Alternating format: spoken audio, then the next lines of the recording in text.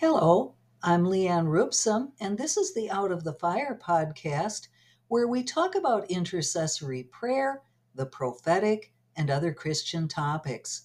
I'm an author and speaker, prophetic teacher, and intercessor. Welcome. Once again, we're continuing on with our series, Keys to Increasing in Discernment. This is part 7 of that series, and we're going to talk about how having discernment from the Lord can change the way we pray. We can go two ways in prayer, the way of the soul or the way of being led by the Spirit. Whether we discern the world around us through our soul with all its limited, flawed, natural thinking, or through communion between our spirit and the Holy Spirit, makes a huge difference not only in how we act, but in how we pray. Continually asking the Lord to help us discern spiritually according to His point of view will increasingly lead us into more perfect, effective praying, which in turn causes us to receive more answers. The way of the Spirit is to be life-giving in everything we do, including our prayers. However, it is easy to slip into prayers which are not life-giving. If we do not correctly discern whether we are operating from the soul or the spirit, we end up like the disciples did in Luke 9, verses 51 through 56. In this passage, Jesus was journeying toward Jerusalem. He sent messengers ahead to arrange lodgings in Samaria, but he was not welcomed there. And when James and John saw this, they said, "Lord, do you want us to command fire to come down from heaven and consume them, even as Elijah did?" But Jesus turned and rebuked them and said, "You do not know what manner of spirit you are of, for the Son of Man has not come to destroy men's lives, but to save them." Unfortunately, there are times when Jesus' prayer warriors do not know what spirit we are of either, and we pray things which are not according to His heart. When we pray from a wrong spirit, guess which kingdom we are cooperating with? Hint, it's not the kingdom of light. How can we do better? First of all, we can ask ourselves some heart-searching questions. Number 1, do I have love and compassion for those involved, or do I possess a heart that is vengeful, angry, and judgmental? During and right after the last few presidential elections, there were a lot of contentious, judgmental Christians speaking their mind. That carried over into how many of us prayed. Politics can be quite a hot button, especially if moral issues are at stake, and therefore they well illustrate how easy it is to slip into praying out of an angry, judgmental heart. Church disunity is another example of where we can fall into this pit.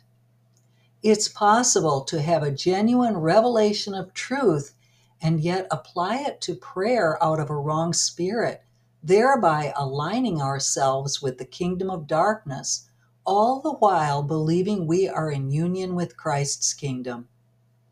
I realize this is not our intent, and it was not James and John's intent in Luke 9 either. They were upset on Jesus' behalf, and they mistook the offense of their hearts for righteous indignation, and they were ready to use their spiritual authority to cut down and kill people. We have to watch ourselves so that we don't operate that way. Number 2, do I want what is best for everyone concerned, or am I only interested in what brings advantage and comfort to me? What was going on with James and John?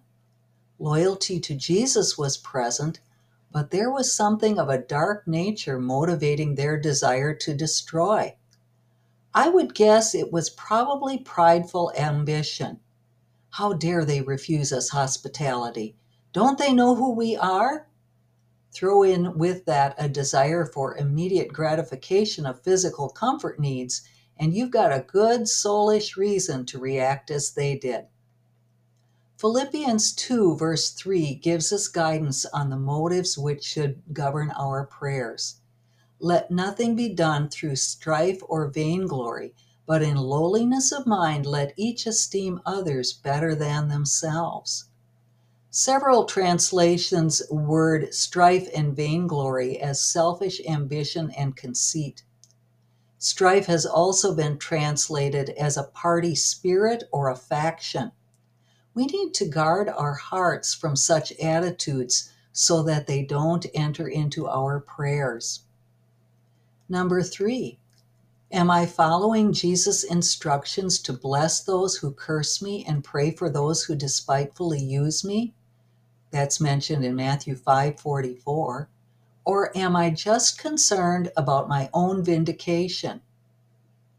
Using 1 Corinthians 13, verses 1 through 7, the passage about charitable love, as the standard for how we pray will greatly help us.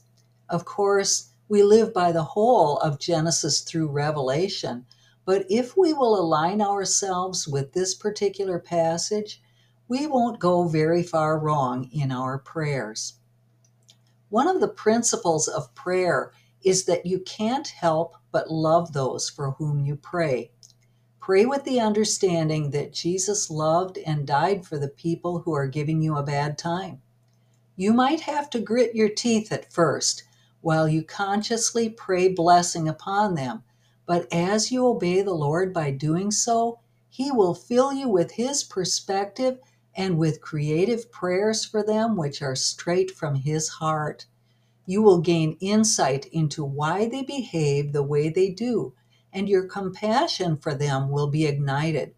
As time goes on, you will find that your forgiveness toward them is not just a decision, but a heartfelt emotion as well.